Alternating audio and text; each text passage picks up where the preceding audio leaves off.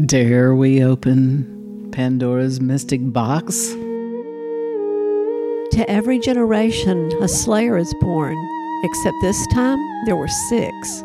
This is the dimension of imagination. You are entering the mystic zone. Do you ladies see that aura? Something wonderful this way comes.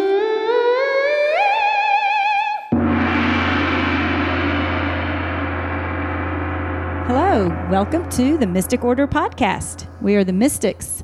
My name is Mary, and I'm the narrator for this podcast. I am a nebulous mystic, and I'll just let everybody else introduce themselves. How about to my right, the Queen?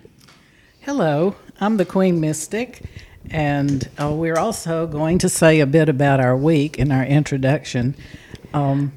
Something I did this week, and I want to shout out to the Mystic Prince, was I listened to his clips that he's just made of the best of 150 episodes from his Corona Diaries. I recommend it to you, and it's hilarious. He's a brilliant kid. He got it from his parents. Of course. And how about Mystic Margie? How about you? Hi, I had a wonderful week because I had to have my computer repaired, a new logic board, and I thought I'd lost everything. Turns out everything was in the cloud. Yay! Yay! Where is the cloud located? I don't. Somewhere in Nevada. It's out west, deep in the ground, I think. I think it's in where they see the flying saucers. Why Maybe.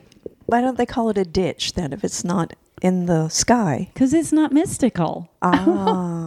Well, anyway, I thank my 99 cents a month extra for cloud storage because it stored my stuff. So I'm not, without any background. It'll store your stuff even if you don't pay the 99 cents. It just makes you take your pictures off occasionally. It'll go, you're out of iCloud. I'm out of iCloud right now for the reason that I will tell about my mystic day. This is Mystic Joanne, and I am the Defender Mystic, and that is a whole story in and of itself. But my week was that Austria opened up, and so I have 2 grandbabies that I have never touched living in Austria, and so I get to go and visit them. They had 2 babies during the pandemic. That's amazing. A lot of people had babies during the pandemic. Yeah, but a lot of people didn't have 2. That's true. So were they exactly 9 months apart or what? No, that is in my family, but no, they are twins, a little boy and a little girl, and they are delightful, and they had 2 because, as my daughter-in-law will tell you, they are just very efficient. Oh, very well. She's very German, isn't she? She is very Austrian. I hope we get some pictures, Mystic Joanne. What about Marion? Well, Marion's week, I didn't have big events like the rest of you did, but after 40 years of teaching and grading English papers, I had sort of a crash and couldn't read. It was sort of like I had shock. I was in shock from the time I retired until this week. I've got a really good eye doctor. And I started reading again this week, and that's been quite mystical, and I'm reading fun books. Yay! Oh, I see. That kind of reading. Yeah, right, that kind of reading. Well, we've got some recommendations for you in a little bit. They Congratulations. They're fun. The books I'm reading are fun. Yay, Marion. All right, what about Mystic Katie? And by the way, I do want to say that this is Katie's first appearance back for season 3. So welcome back, Katie. And it's her birthday. And it's her birthday. Which is in itself mystical because I've made it this long, right? There's something 29. That's a good age. Right. So I am the Mystic Truth Teller, I think is my title. And it varies. I change it sometimes. But in all honesty, this has been just a week. It's been a busy week. But the most mystical thing that happened is that I had the grandchildren this week several times, and they sat down and painted rocks. And they had the most fun. So that turned into collecting rocks to paint, because we started with a kit, and then it turned into... So now my house is full of painted rocks. Oh, dear. It's full of them. You can put a pathway. I think I may back to the dog that's pen. That's a good idea. Yeah. I've done that before. I filled my house with painted rocks and painted them and hid them, and now it's just full of rocks to be painted. So maybe I'll bring you a bag of rocks. Please, we need them. We need them. Yeah. One time my husband said, "Why do you carry a bag of rocks?" It's like, You never Did know. you have a good week, Mary? I did. I did something. I hadn't even told y'all what my mystic week had in store for itself. That doesn't quite sound right. But I have had so many plans I've never done in my life. And then I made a little chart of how many months I probably have left if I live to be about 100. And I just don't have that many little boxes left. And I realized I'm not going to waste any more of those months. So I finally started a writing project that I have been putting off since about 1990. And that is to write a series of essays about the summer of 1985. Essays or what? Well, I accidentally said S's, and then I nervously corrected and bantered that around. So what I meant to say was a series of essays about the summer of 1985, which was a coming-of-age summer for me. It was the summer that my brother broke his neck, and I went to Africa in the same summer. So it's huge. Wow. And it's been sitting in my head for a long, long time. So I'm finally going to write about that summer, and I've started, and I'm going to do it, and I'm putting it out there publicly to make myself accountable. Okay, so that was our mystic introductions and our moments. Did I miss anybody? I don't think so. Okay, yay. Okay, so let's see. We did our mystic weeks, and now we want to talk about our mystic opus corner. What does that mean? Well, that's the book we recommend each week. Oh, all right. Well, Because all the mystics read a book a week, I understand. So I thought especially Marion. Read two. Marion read too. She's now catching Marion up. can. Well, let's let Marion start that one since she's the fresh new reader. Well, I decided when I started back reading I wasn't going to read anything heavy or that taxed my brain. Mm-hmm. So the first book I read, I thoroughly recommend, is Mennonite in a Little Black Dress by Rhoda Jansen.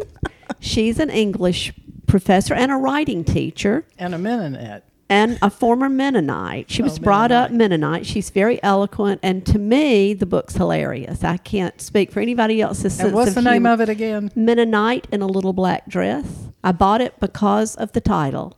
It's an excellent title, and that's why I buy my wine. And I also am right now almost done with Somebody's Dead in Snellville, which is a cozy mystery by a Mobile writer named Patricia Sprinkle. And it's entertaining. It's entertaining, and it's an Alabama writer. Alabama writer Patricia Sprinkle. It's set in Snellville, Georgia. Oh. Snellville. Oh, I love it. I I bought thought it. you said Smellville. Somebody's dead in Smellville. I also bought it because of the title. Who can pass up Somebody's Dead in Snellville? Oh, it's perfect. So, by somebody anyway. named Sprinkle. So, gone are the days of Dante's Inferno for a little while. I'm sticking with things that delight me and help me sleep better at night. I approve that as the narrator. What about you, Joanne? What's your opus? My opus is Out of the Night That Covers Me by Pat Cunningham Devoto, who is an Alabama writer. It's a coming-of-age book about, I guess it's a coming-of-age book about a young boy whose mother dies in the 1950s and is sent to his aunt's house, and his world is turned totally upside down. His mother would keep him in the basement during the summer because there was polio epidemics going on. That's a true story, because that happened when I was young. Were you well, kept- not were you kept in particularly the basement? No. Our basement was filled up with coal, so that tells you what year I was born. And anyway, so he goes to live with his only relative, an aunt, who has an alcoholic husband who puts him immediately out in the cotton fields. So it's Out of the Night That Covers Me, black as a pitch from pole to pole. I want to make a sounds comment since interesting. you talked about the mother putting the child in the basement. Oh, dear. I didn't look at you, Marion. I promise I didn't. Yesterday morning when I was talking to Mama on the phone, she said, "Don't get kidnapped now." We all love Mama. I'm just going to leave it there. Well, is there a possibility of kidnapping? Not that I know of. Okay. Well, all right then. We all love Mama, but she is very protective of her only child, Marion. Well, That's right. there's some paradoxes there, but yes. Gail, what would you like to say about a book you've read lately? Well, the book I am recommending highly is called This Is Happiness by Noel Williams, and he's not an Alabama writer, he's an Irish writer. He was recommended by a Mississippian writer. My friend Rita Grimsley Johnson recommended this book. What I think recommends it the most is that it was my entire book club read it, and not one person finished it because they were reading pages over and writing down phrases and underlining. So we've had to carry this book over to the next month because the vocabulary is beautiful. And if you are a lover of books or a writer, this is the book for you. This is Happiness. I cannot wait. I've written that down. What about you, Katie? So, well, first let me second your comment about This Is Happiness, because I just finished it, and I think I'm going to start it over again. It's just amazing. It's Love just it. amazing. He's just exquisite. But the book I was going to recommend is called The Final Revival of Opal and Nev. I don't know if y'all have heard about that. It is by a young writer named Donnie Walton, who Dawnie. Donnie, yes, who is from Florida. The premise of the book is that there's two musicians, a black woman and a white guy, who in the 70s became quite the rage. And so you're following their story along with the story of the woman who's the very first black editor of a magazine much like Rolling Stone. So it's all fictionalized, but it's written as if it's a true story with things like footnotes and editor's notes. Oh, wow. It is just amazing. And those of us who grew up in that era, I think everybody here at this table qualifies, but also even people who didn't, I think will love it, because you really get this feel for music, but also this great story as part of it. The Final Revival Of Opal and Nev. Margie, what about you? What have you read lately you want to share with the listening world? Well, I'm having to pass on this one because I've just been painting. Okay. We Mystics have decided we can't all be brilliant in every way every single time we podcast. We are brilliant but in we every can. way. I disagree Okay. totally. Well, I decided. Okay, so I had a book to recommend, and it's a book I read a while ago, and it was published in 2003. And it's called Don't Let's Go to the Dogs Tonight by Alexandra Fuller. And I decided to give it my Mystic seal of endorsement for this podcast because we've been talking about memoir lately. And it's an example of one of the best memoir writings I've ever read in my life. It just so happens that she grew up in Africa. The subtitle is An African Childhood. And it does follow her exploits and her crazy family's exploits from Rhodesia to Zambia to Malawi. And there are huge things going on. There's civil war, there's racism, colonialism, violence. But there's also this underlying gorgeous tenderness and humanity that makes it in the top memoirs I've ever read in my life.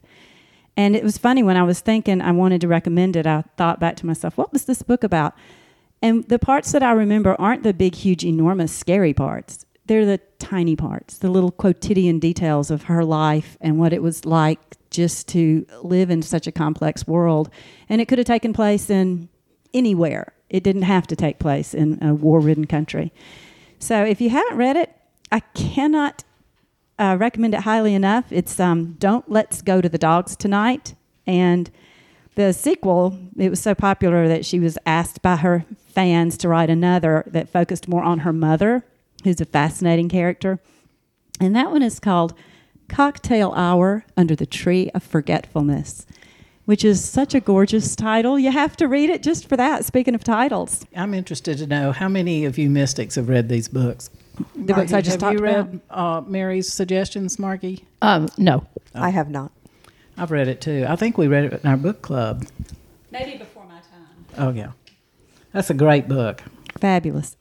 So that brings us on to our mystic stamp of whatever else we want to say is excellence. Of The excellence. stamp of excellence. Margie And has an excellent stamp. yes. Yes, since I passed, now I'll do my excellence.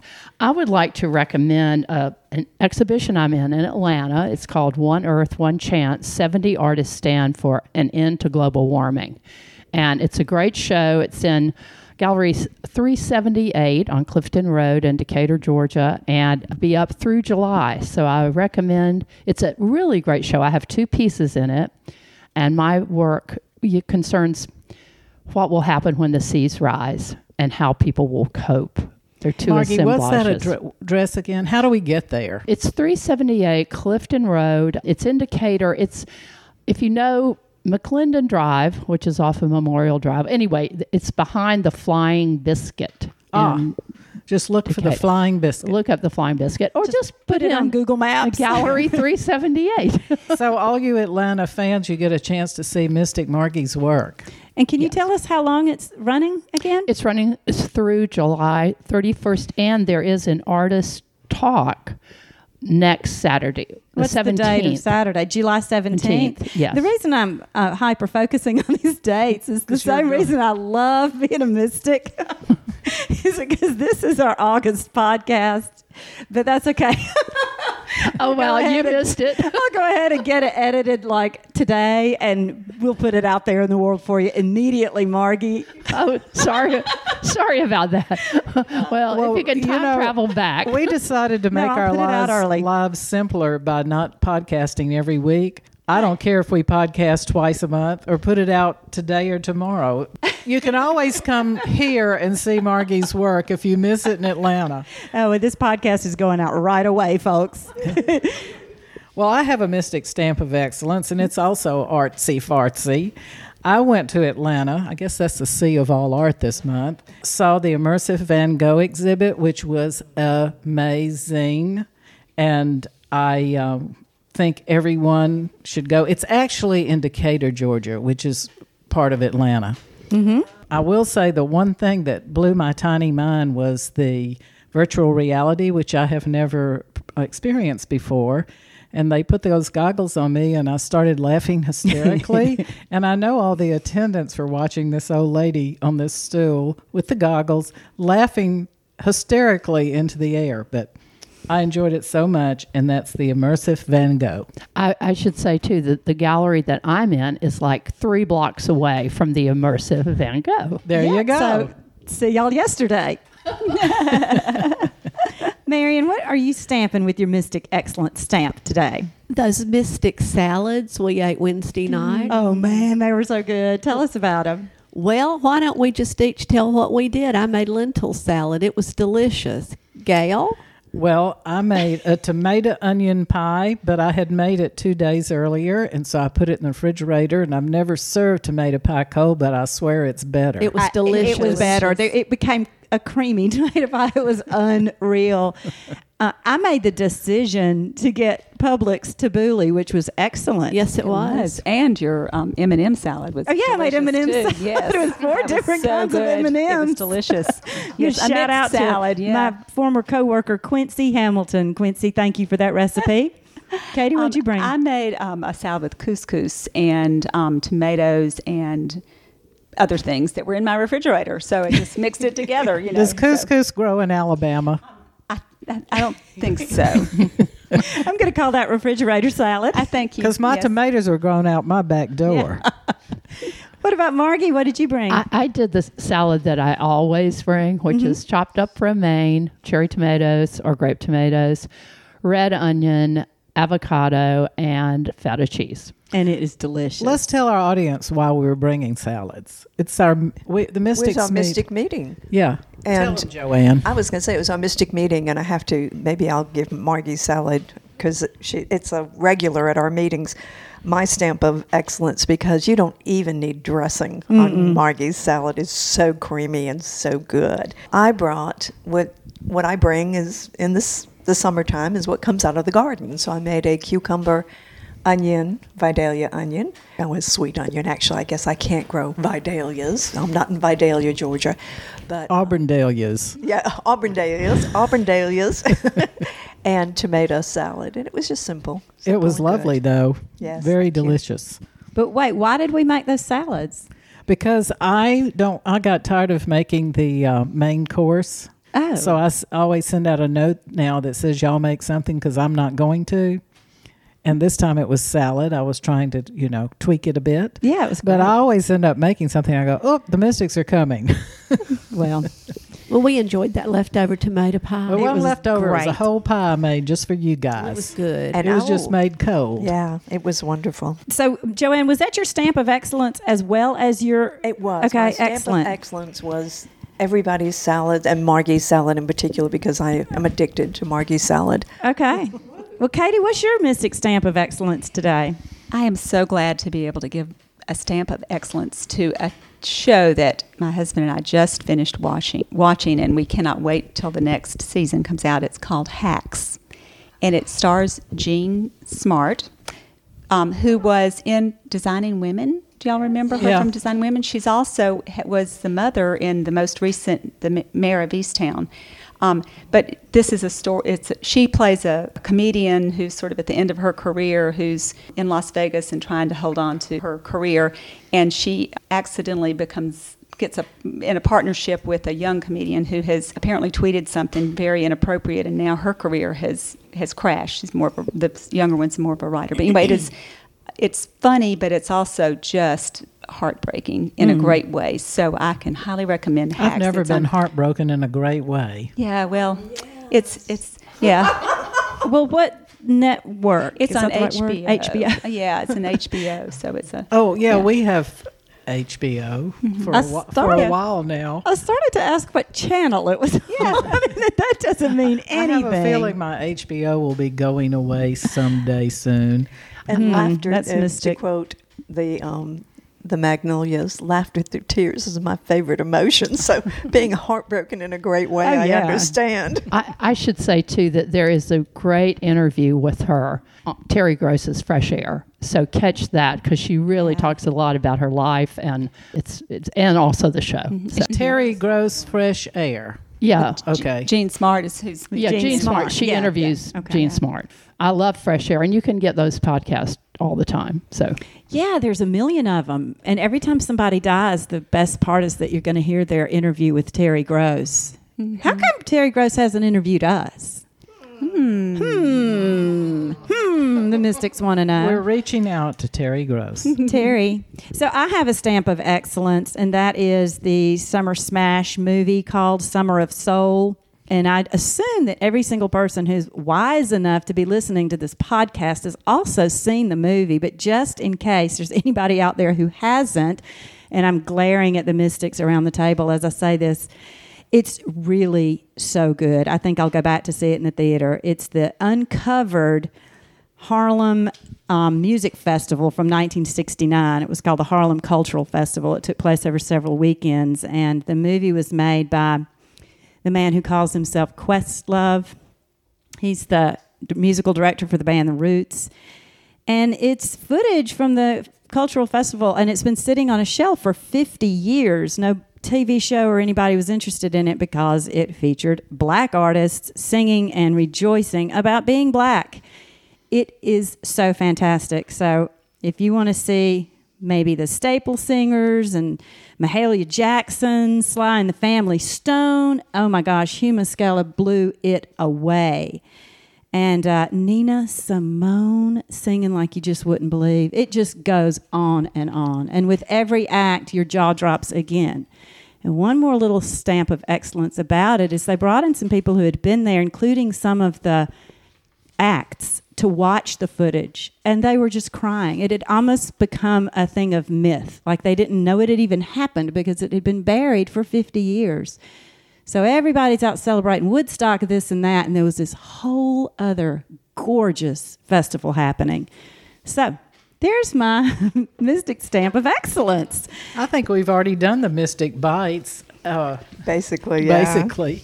Well, did anybody else have something to say as we go down our list and talk about Mystic Bites? And maybe somebody had prepared something to say? I just want to say that if you want a recipe, just let us know, and Mary can send you the recipe for those M&Ms. Yeah. And but let us know if you want the tomato pie or the margee or anyone's recipe. What did you make? Well, when? Wednesday night. Lentil salad. Lentil salad. Marion wanted to share something, I was though, just about a going to say Mystic Bite. that twice over the past week or so, I've had chanterelles foraged by first Mystic Sister Joanne and then by Mystic Son. Yeah. And they have been absolutely wonderful, cooked in butter and wine and garlic powder. So, and served over angel hair. I'm so glad you lived.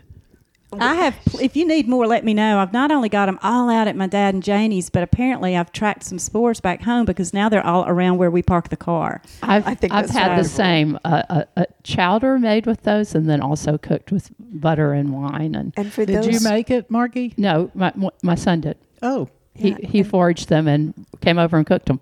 And for those of you who may not know, chanterelles are lovely little peach, salmon-colored mushrooms that grow this time of year. They have not grown before. do they grow out of cow patties? No, they do not. Not even psilocybin grows out of cow patties anymore. Curse you.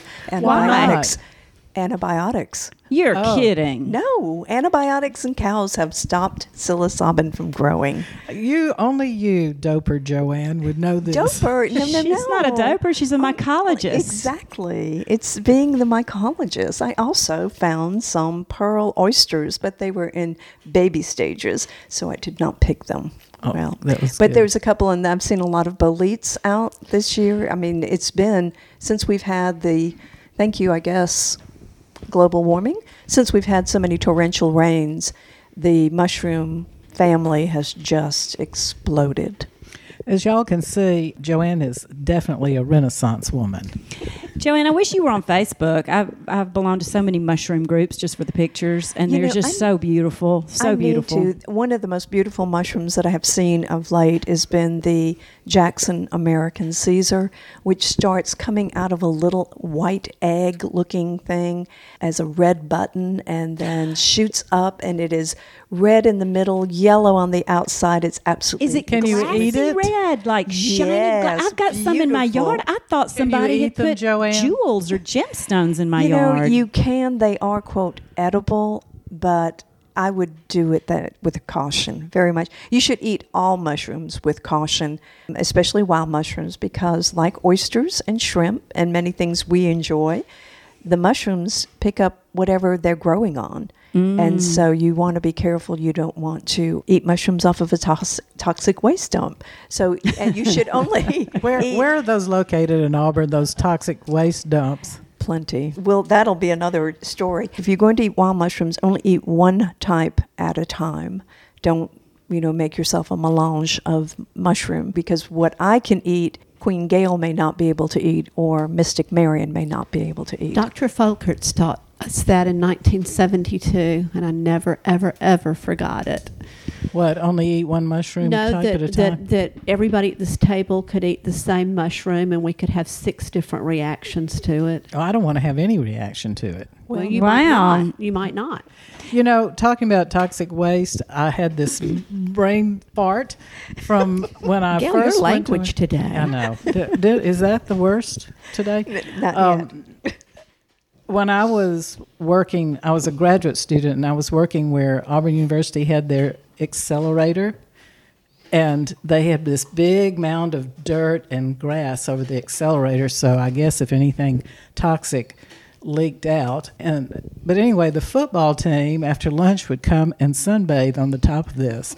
So naturally, we would set off all the bells and see who was the fastest runner on the team, and we go, oh, he's going to be good for making touchdowns. Acceleration. Yeah. Katie, did you want to say something about a mystic bite? And not a bite, but I do want to mention something I just saw that's Okay. rather mystical. So for those of you who are in podcast land, we are sitting at Gail's amazing table looking out her equally amazing back windows, and there are hummingbirds coming and going and other birds on her feeders. And just as I was looking up, I saw this ginger cat out there too. And That's Gail Bo. does not own a cat, That's Bo. right? Okay. Anyway, it was like we had hummingbirds and then other birds and then a cat, which I think may be related. Yeah. I think the cat Right, may yes. be here for her Not reason. just a mystical cat. We're hoping he rids of chipmunks, not birds. But Bob, my husband, the Mystic King, puts bread out every day, hoping the crows will come. We enjoy watching them pick it up, take it to the bird bath, soak it, eat it, talk about it. So he did that this morning, and I looked out, and Bo the cat was eating every piece of bread on Oh, the no. ground. So Bo's had his lunch and dinner. Well, was there anybody else that had something to say about mystic bites before we move on to the meat of our the meat of our meeting? I was going to say this is podcast? probably a great digression, but that made me think of Gail and the Mystic King sit at the table watching birds, and the Mystic Prince took a picture of both of them one time, both of them looking out the window with binoculars and going, "I swear I did not stage this photo." And actually, as has been the case through the whole podcast, I'm off my outline. We have a whole other section about the Mystic Sea and the Mystic Sea, which is about what we see when we travel to the sea. Yes. Gail travels a lot. I'm about to go to Washington, and I'll tell y'all all about that later. Okay. Anybody else have travel tales this week or month? This is a mystical travel tale, and this is some traveling that Jimmy and I did some time ago. We went to Elberton, Georgia, and saw the Georgia Guidestones. They've been called the American Stonehenge. Yeah. And a mysterious man, a mystical man, hired. Elberton is considered the granite capital of the United States. He went and had this stone monstrosity built. It's huge. It sits out in a cow pasture, and nobody knew who the guy was. He made up a name of Mr. Christian when they asked him for a name. Gosh, everybody in Alabama just about has that same name. They want to anyway. But there are on the stones are written in English, Spanish, Swahili, Hindi, Hebrew, Arabic, traditional Chinese, and Russian. Basically, things to live by. Some of them maintain humanity under 500 million in perpetual balance with nature. Did Mr. Christian write all this? He did. He may very well be the only Christian around. Yeah, he says, unite humanity with a living new language. Protect people and nations with fair laws and just courts. Avoid petty laws and useless officials. And the last is, do not be a cancer upon the earth. Oh, I love it. I think we should take a mystic trip. I'm a cancer upon the earth, aren't you, Yeah. Katie? Katie's a cancer. He didn't mean your astrological he says, sign. do not be a cancer upon the earth. Leave room for nature. Leave room for nature. And all of us do that. How beautiful. Look out your backyard. What town is that near? Elberton is, I guess, Savannah. You could. It's way over there. Okay, I'm going to Yes. stop on my way to Edisto next time I Exactly. go. Look for it. I didn't even say all of it. Around the top, there are certain things written in hieroglyphics and Aramaic. I mean, it's just a wonder to behold. It truly is. Well, I've seen pictures of it on that Facebook. So I need to mention, since Gail and I both have the astrological sign of Cancer, and last night I was taking the garbage cans out to the road, and I looked up, and there was Venus in the sky, way off in the thing. And I have Sky Finder, one of those great apps on your phones, and so I opened it up to look, and we'll have to post this picture. It showed the Cancer crab was moving toward Venus last night. So Awesome. I don't know what that means astrologically, but it was fun. It was fun to see. I fell asleep at 6, so I missed it. Well, folks and fans, this brings us to the readings. The Mystics are all going to read a little bit of our works for you. So without further ado, I'm just going to call on a mystic who looks ready to read, and we're going to hear from them. And Gail, you look ready to read. I'm always ready to read. Let's hear it. I would like to say about this that someone told me they'd been listening to our podcast and they particularly enjoyed the one where we read. So I said to the Mystics, have we read on the podcast? Because I don't remember it if we have. So hence, we're doing this now. I'm only reading half of this fan, so you'll buy the book when it comes out. So leave a little for you to purchase. Okay, this is a short story called Inspiration Oaks. I have visited many a questionable place and traveled some lengthy roads in pursuit of art finds. This search was a repeat. I found my way to River Road before. How many years? Maybe 8, maybe it was 10. With a measure of trepidation, I turned into a canopy of weighted trees and rutted earth road. I was alone as Robert, my husband, opted to stay behind at the shore, exempted by the calm sea with the possibility of fish. I was feeling vulnerable, alone, and unnerved, yet willing to handle the trepidation for a visit with Florence and perhaps purchase her art, a swampy version of Grandma Moses. The first time I saw Florence Landry, she was suspended in wait at the end of a sad driveway. No telling how long Florence had taken up Century, standing like all time in a pair of kids that had started life white and heels untrodden. Although all of Florence was, in a word, interesting, her dress, and particularly ancient apron, size for a bigger woman, was an exact twin of my grandmother's calico back-crossing pinafore. Balancing this outfit was a pair of owl glasses with one frosted lens. Florence resembled an asylum inmate that had slipped her charges. I was late. My given directions were otherworldly. "Here you are," she said. "Don't mind how I look. I've been putting up jars of about everything, tomatoes mostly." She took my hand and continued, "Now don't let me scare you," and she pointed to the opaque glass and continued, "I ain't got a right eye, but the left is good. Most times I forget to even put on my company glasses." I'm navigating from memories of this first encounter. As I move through the mottled shadows by the detritus of gnarled trees and dark secrets, I lose my confidence in finding my way by recall. I remember the house, set low against the winds and landmarked by the netted wings of a rough-hewn shrimper's boat tethered to a ramshackle dock. The voice of my GPS suddenly urges me, "Return to the road." And the voice of good sense and reason agreed. So far, there was nothing familiar on my route. Certain I was lost, I looked for a turnaround that didn't even seem to be a possibility. Eventually, the boggy road arched to follow the river. A house appeared through the miasma of Spanish moss and dark secrets. The first house past the clearing, Florence had said those years ago. This must be it, I thought.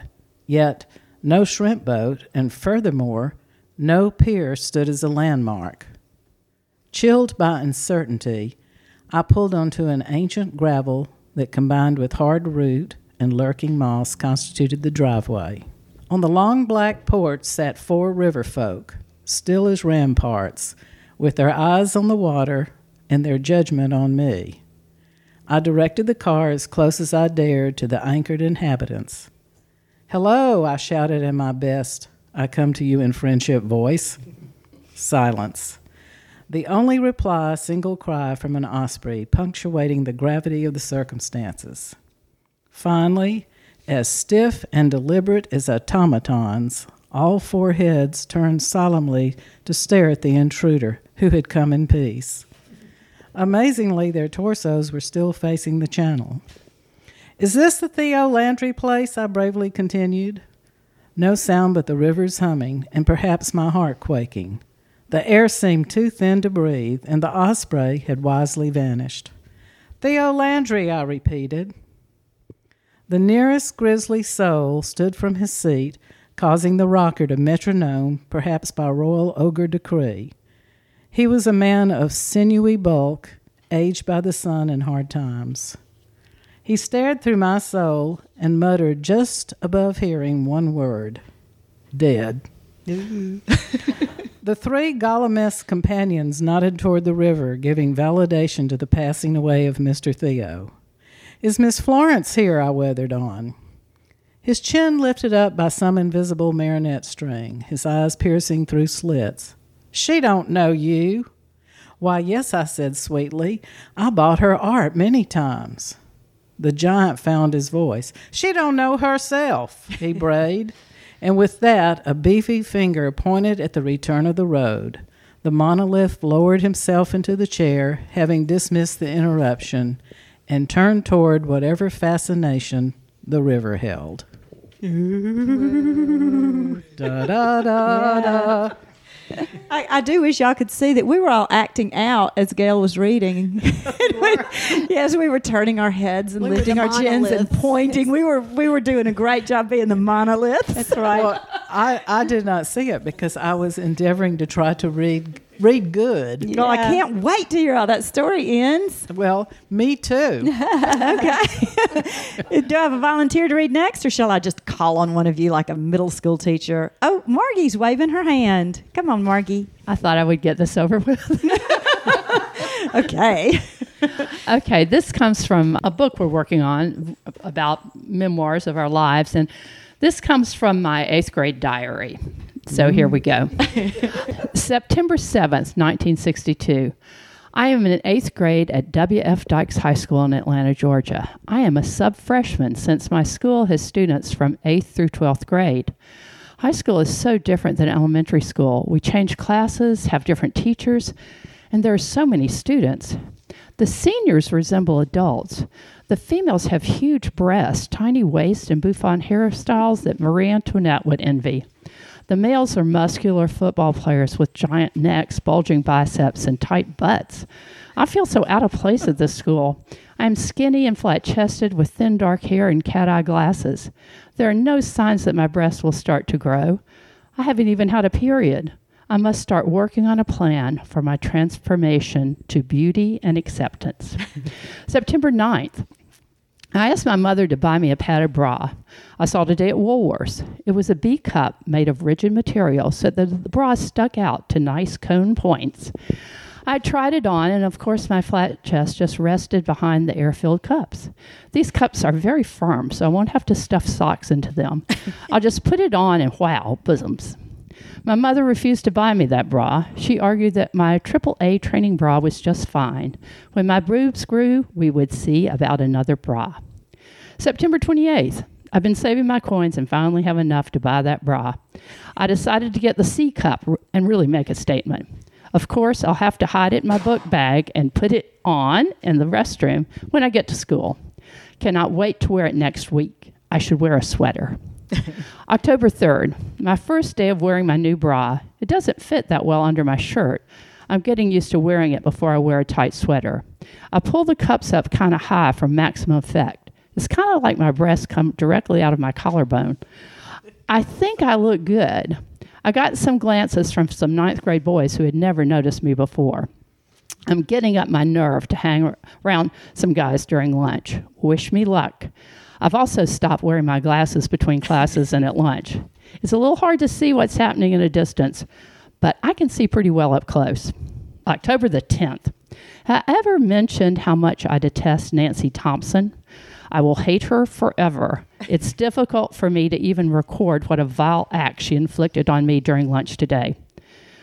One day I may look back on today and laugh, but I doubt it. So I was standing, chatting with some real friends, edging towards the table where the football players were sitting. I had on my cream-colored pullover sweater and was kind of sticking out my chest for maximum effect.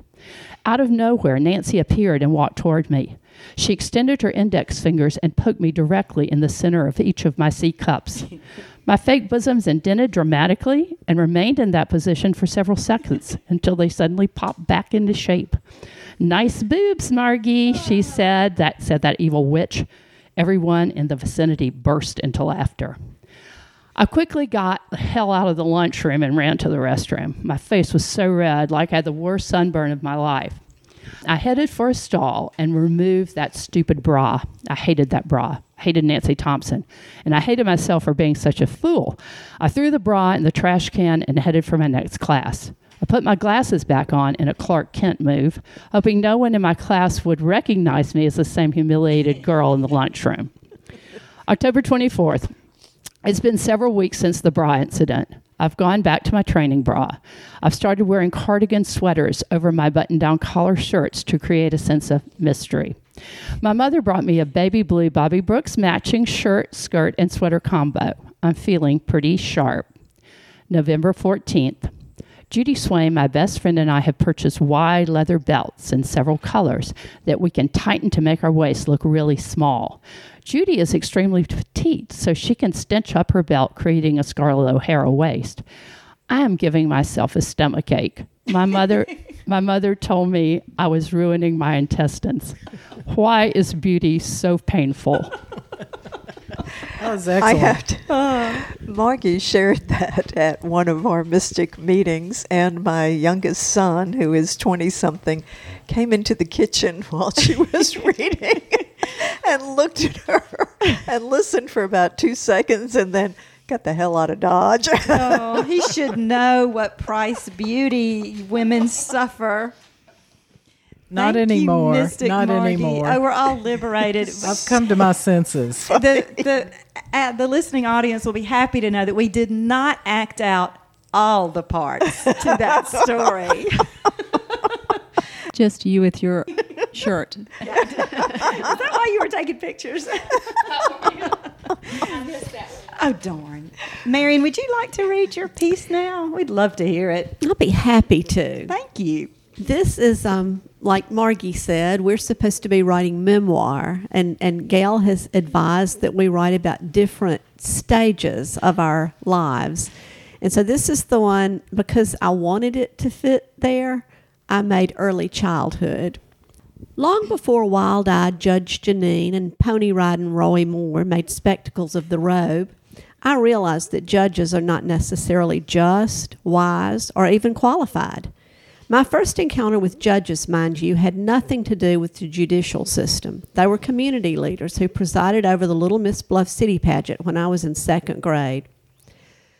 It seemed a travesty to my 7-year-old mind that Linda McEwen won the contest because she was not prettier, more congenial, or more talented than the rest of us. She wasn't even from here. She was a move-in, a passer-through, whose daddy had a job at the radar base. I was baffled. Maybe she prayed to win, I reasoned, thoughts and prayers. Her crowning, forgive the pun, peccadillo in my child mind, was that she wore her mousy hair rolled in pink sponge rollers to school the day of the contest. Along with smoking on the street, having fake fingernails, accessorizing with rhinestones during the daylight hours, picking one's nose or scabs, and licking an ice cream cone in public, wearing curlers to school was a sure indicator of bad taste in Alabama in 1961. Girls weren't allowed to wear long pants to school, even in the coldest of winter.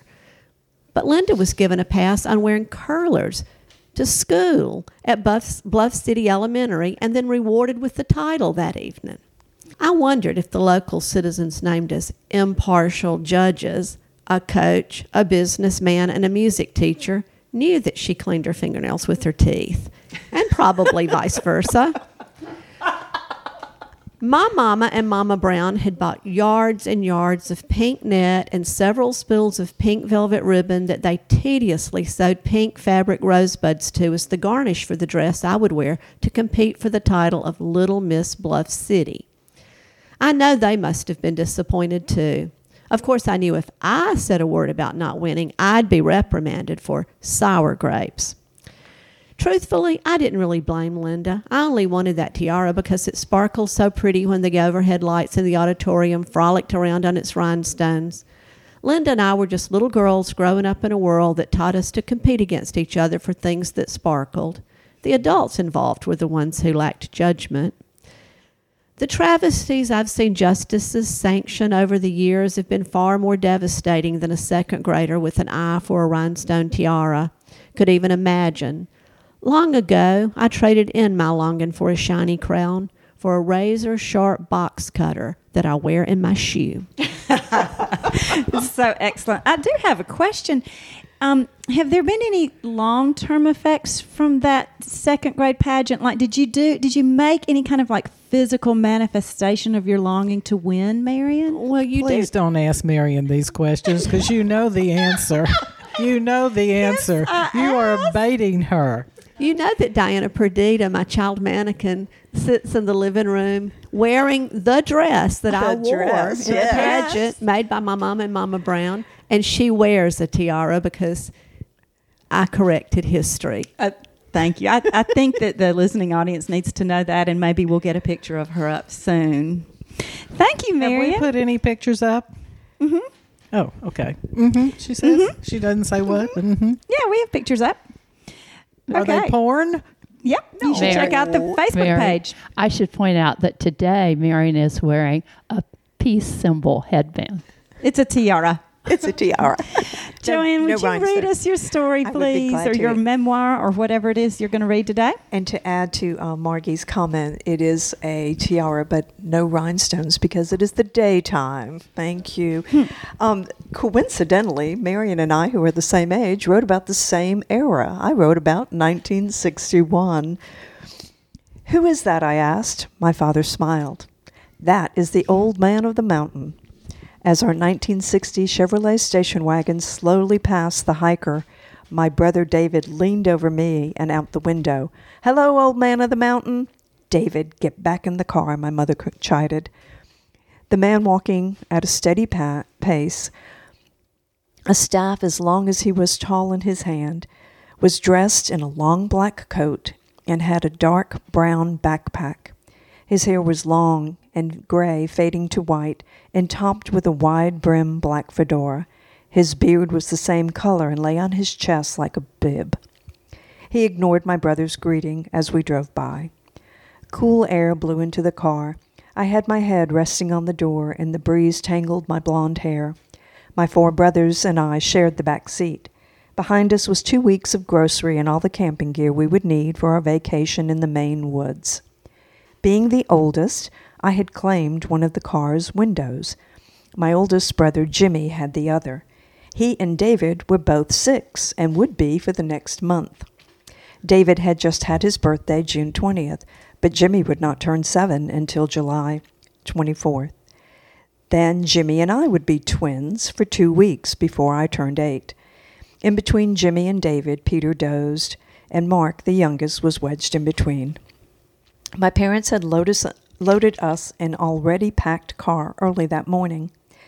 The hum of the long stretch of driving Interstate 95 from Rhode Island to Maine soon had us dozing or asleep again, but the bump and jostle of us leaving paved highway brought us all awake. The scenery changed from asphalt and blasted rock to gravel and trees, with the occasional lone boulder sitting in the middle of a grassy field. As our drive climbed, the road narrowed and twisted. The car windows went down, and we absorbed the landscape. We began following along a river wider than the road we were on.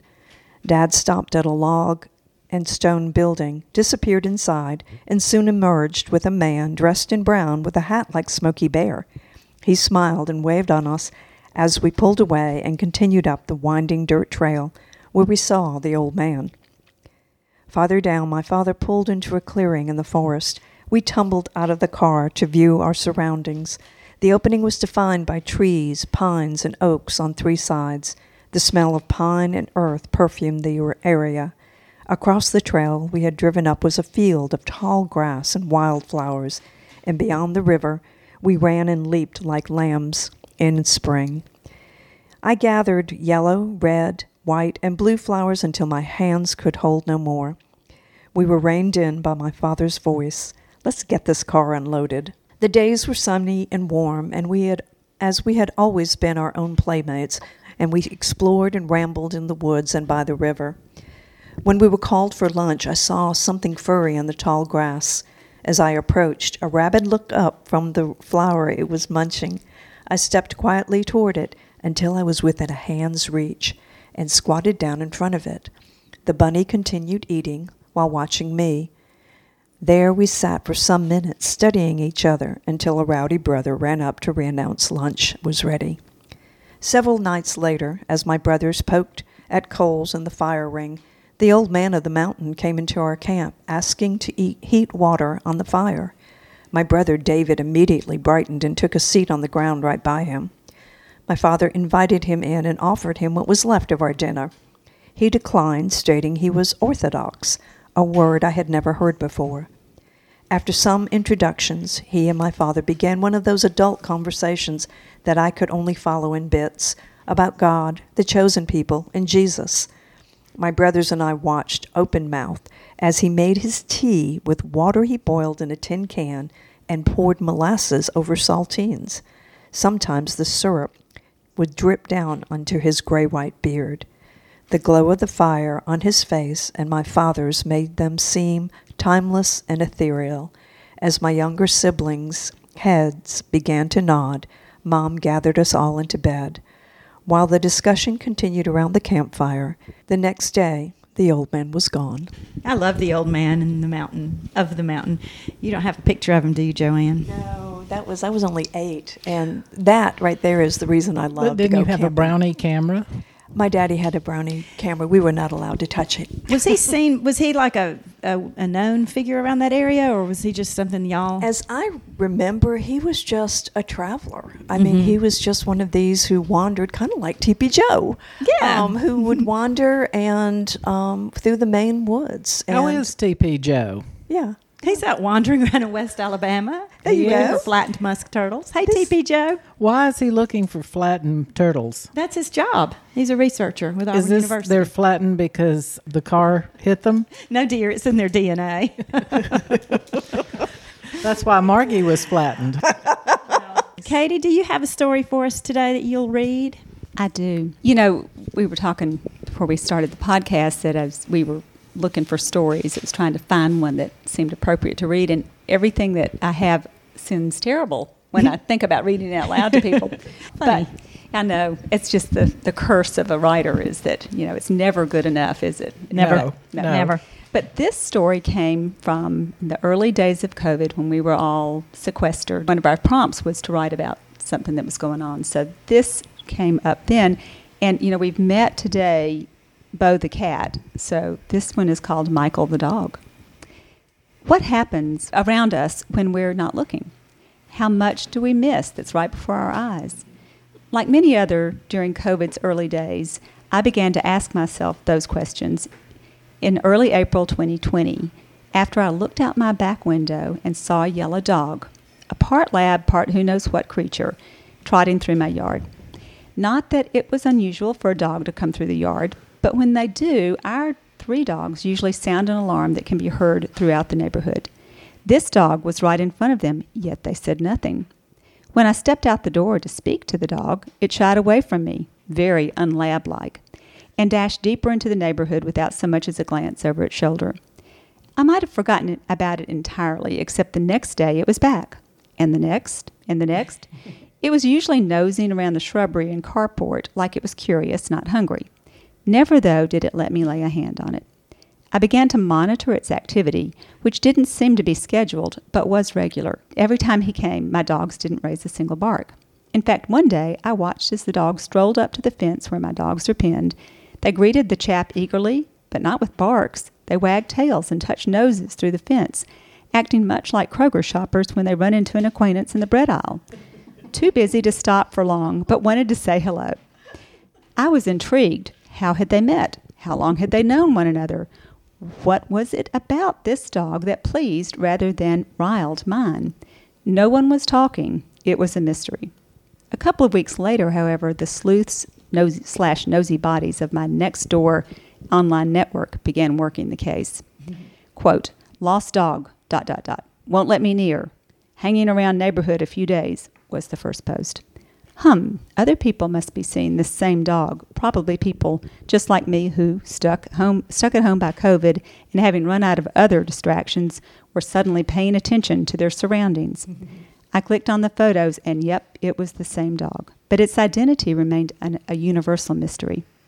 A month and 42 comments later, many of which were from people who had personally encountered the dog, some of whom were worried, others who were annoyed, its identity was revealed after one neighbor wrote, I've seen a dog similar to this for a few years now. He always comes down Evans up near Beverly. I believe he lives somewhere up there, but I don't know where. Geez, it's been around for years. No wonder my dogs are so chill about its visits. It made me wonder how many other friends they had been having over. Then I thought it's probably better not to know, kind of like the things I'd rather not know from my children's teenage years. Not long after that post came this one. I know the dog you're referring to. His name is Michael, and he does live on Evans. Don't worry, though. He has a family who loves him.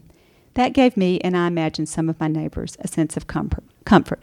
It also ended Michael's rambles. I haven't seen him since. I've missed seeing him. I wonder if my dogs do, too. Oh, Michael. That's perfect after you saw my visitor, Bo. Exactly. Bo goes to every house in the neighborhood and begs for food. And obviously is successful.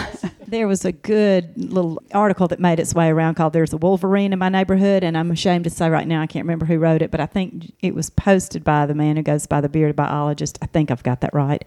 But it was about the conversations on Nextdoor, and there were all these arguments in some neighborhood about it can't be a Wolverine, it must be a this or it must be a that, and his end take on it was don't be upset and mad about all the people who don't know anything about wildlife and they're talking about it on Nextdoor. Rather, rejoice because people are paying attention to wildlife in a way they never have. I think it was a jaguarundi. Maybe. Yeah. You know, we have a turkey that wanders our neighborhood, Gail. We Has do she been too. to Well, We it's do the too. same turkey. We live in the same neighborhood. I've got pictures of it sitting on top of my Yaris. Yeah. And it's bigger than the Yaris. Yeah, she's huge. Many people call her Henrietta. Some people call her Maud. I have to keep. Can I put that picture on the? I'll send absolutely. you And the if turkey on the Yaris. Our Nextdoor app has tons of pictures of her. She comes and visits our house, needless to say, and I've had to tell TV Joe to not shoot that turkey. She's a pet. At our last, Is TP Joe's name that because he lives in a teepee? that's what we call Yes, him that's his to Is nickname. he avoid anything confusion. like Lightfoot? Let's just have a whole podcast about TP Joe. Oh, I haven't met We'd him have yet. to ask That's him. okay. We'll Well, turn him into a man of mystery. why don't we bring Okay. him here and let him be a guest on our podcast? Let's do. Would he be amenable?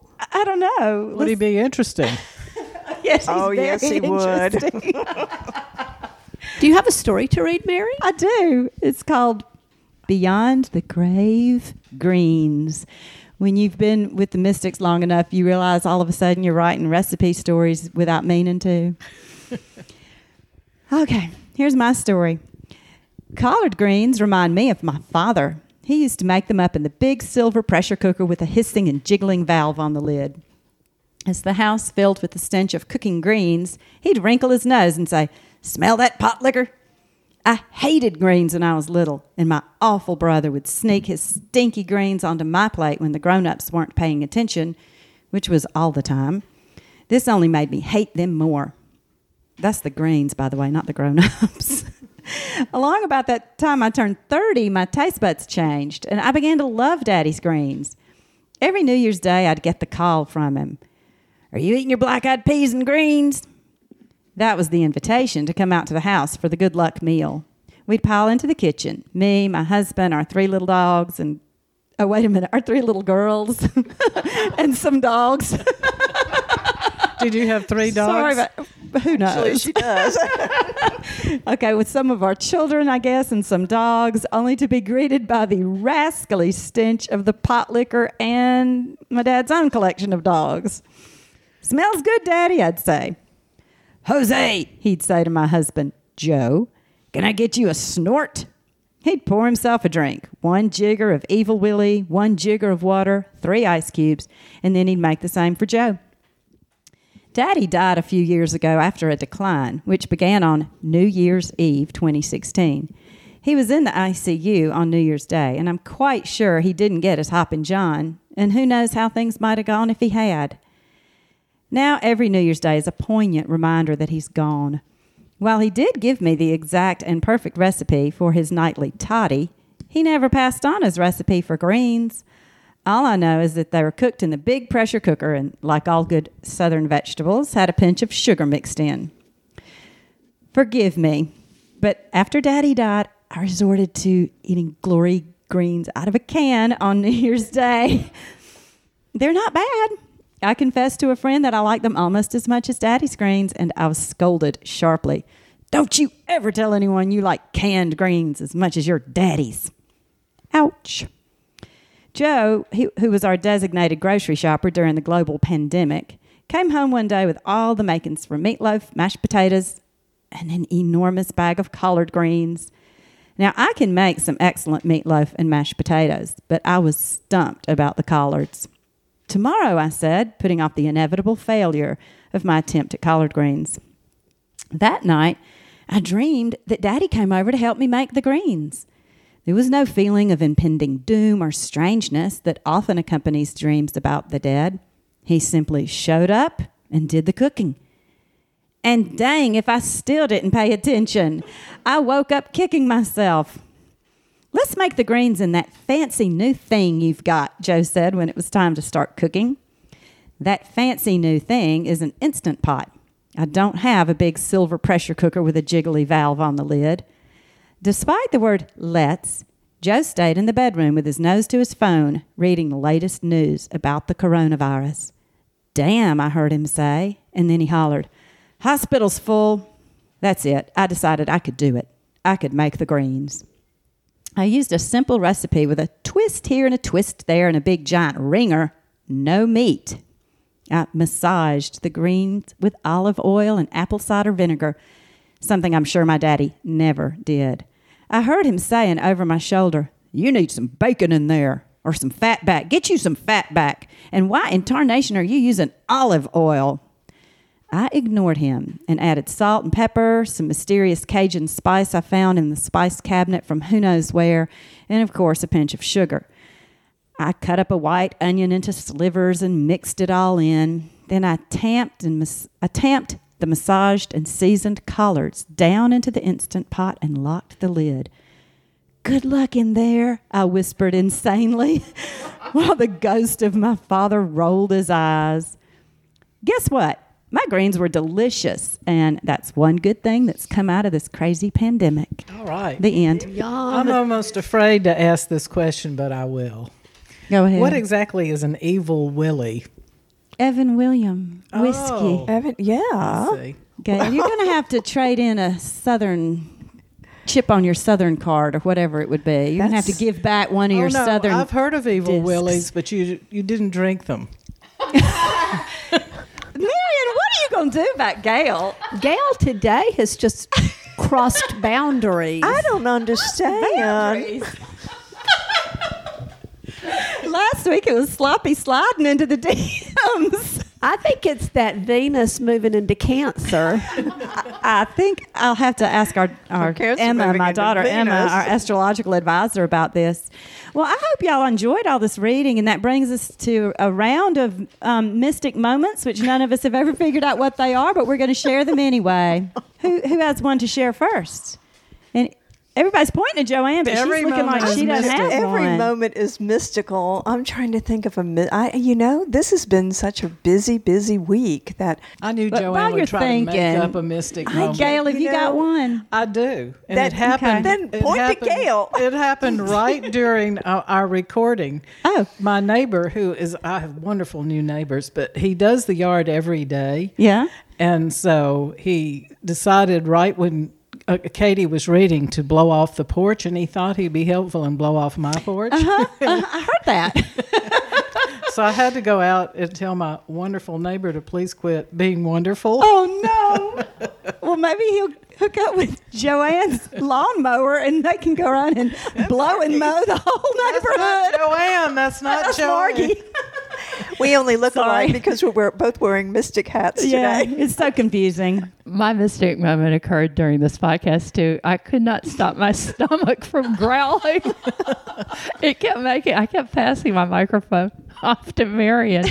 I ate yogurt this morning. Thank you for sharing that And with us, if Margie. any of the growls make it on, I am not editing them out. In fact, maybe that's what I'll add to this podcast. Some growling. Some stomach growling. I figured when you started talking about those greens, her stomach was going to start back up, so I took the mic. Jesus, take the mic. Oh, no, that's the wheel. I was just hoping that it would growl as I was talking about Michael, and you would have been just sound effects to go with Michael and the dogs. I have a true mystic moment. Do you want to add? Yeah. Okay. Before, because you have a true mystic moment, but my mystic moment would be that about 10 after 10 today, I texted Mary and I said, "Do we have a podcast today?" And then yesterday she texted me and said, I'm standing in the place we have Tai Chi and I'm the only person here. No, I asked just simply, do we have Tai Chi today? We did not.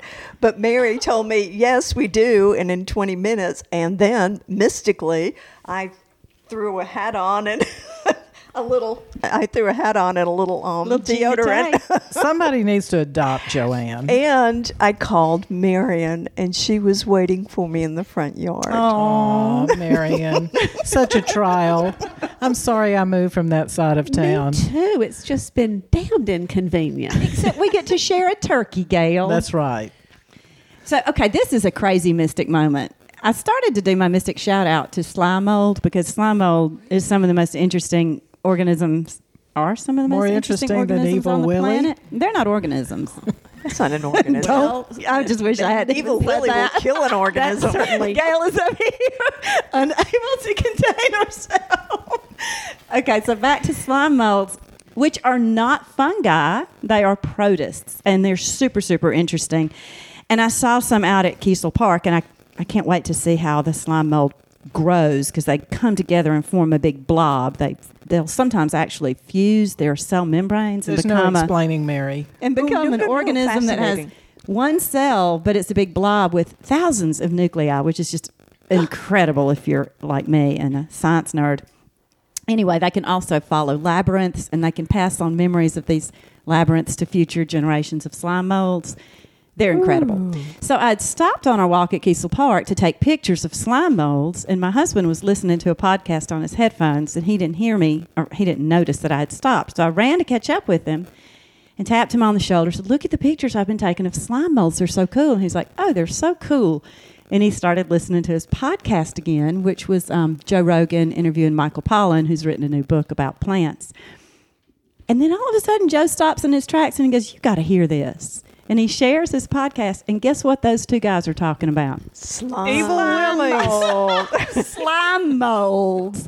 And Joe says, listen to what they say. And, of course, everything that they had to say interesting, I already knew it because I'm a bit of a slime mold connoisseur. I just love them. Connoisseur. No, I don't eat them. Okay, aficionado? There we go. I would pick you a different word. So I think, golly Pete, y'all, does that bring us around to the end of our I think podcast? we're here. I think we're here. I think we've said... Because the talk is degenerated at this point. I think by the time we get around to slime molds, we have lifted it up again, yes. Lifted it up. I see. All right, well, y'all, it's been a pleasure podcasting. I hope you've enjoyed listening, and we'll get some pictures up to accompany our podcast. Wait. Yeah? I think that just because you mentioned lifting up, I think you should at some point tell the story of your father when he had hip surgery. Oh, that's next podcast. Let's do that. I'm going to do that on the next one. Okay, and y'all help me remember because it's hysterically funny and it gives you something Thank to y'all look forward for being to. the flames and not. What? No, Wait, would you do that again, please? I was just confirming Katie's. Marion thinks she's in high and holy church. She's back there holding up her hands going, can I get an amen? Hallelujah. So what were you saying, Gail? I said thank you for being the flames and not The moth.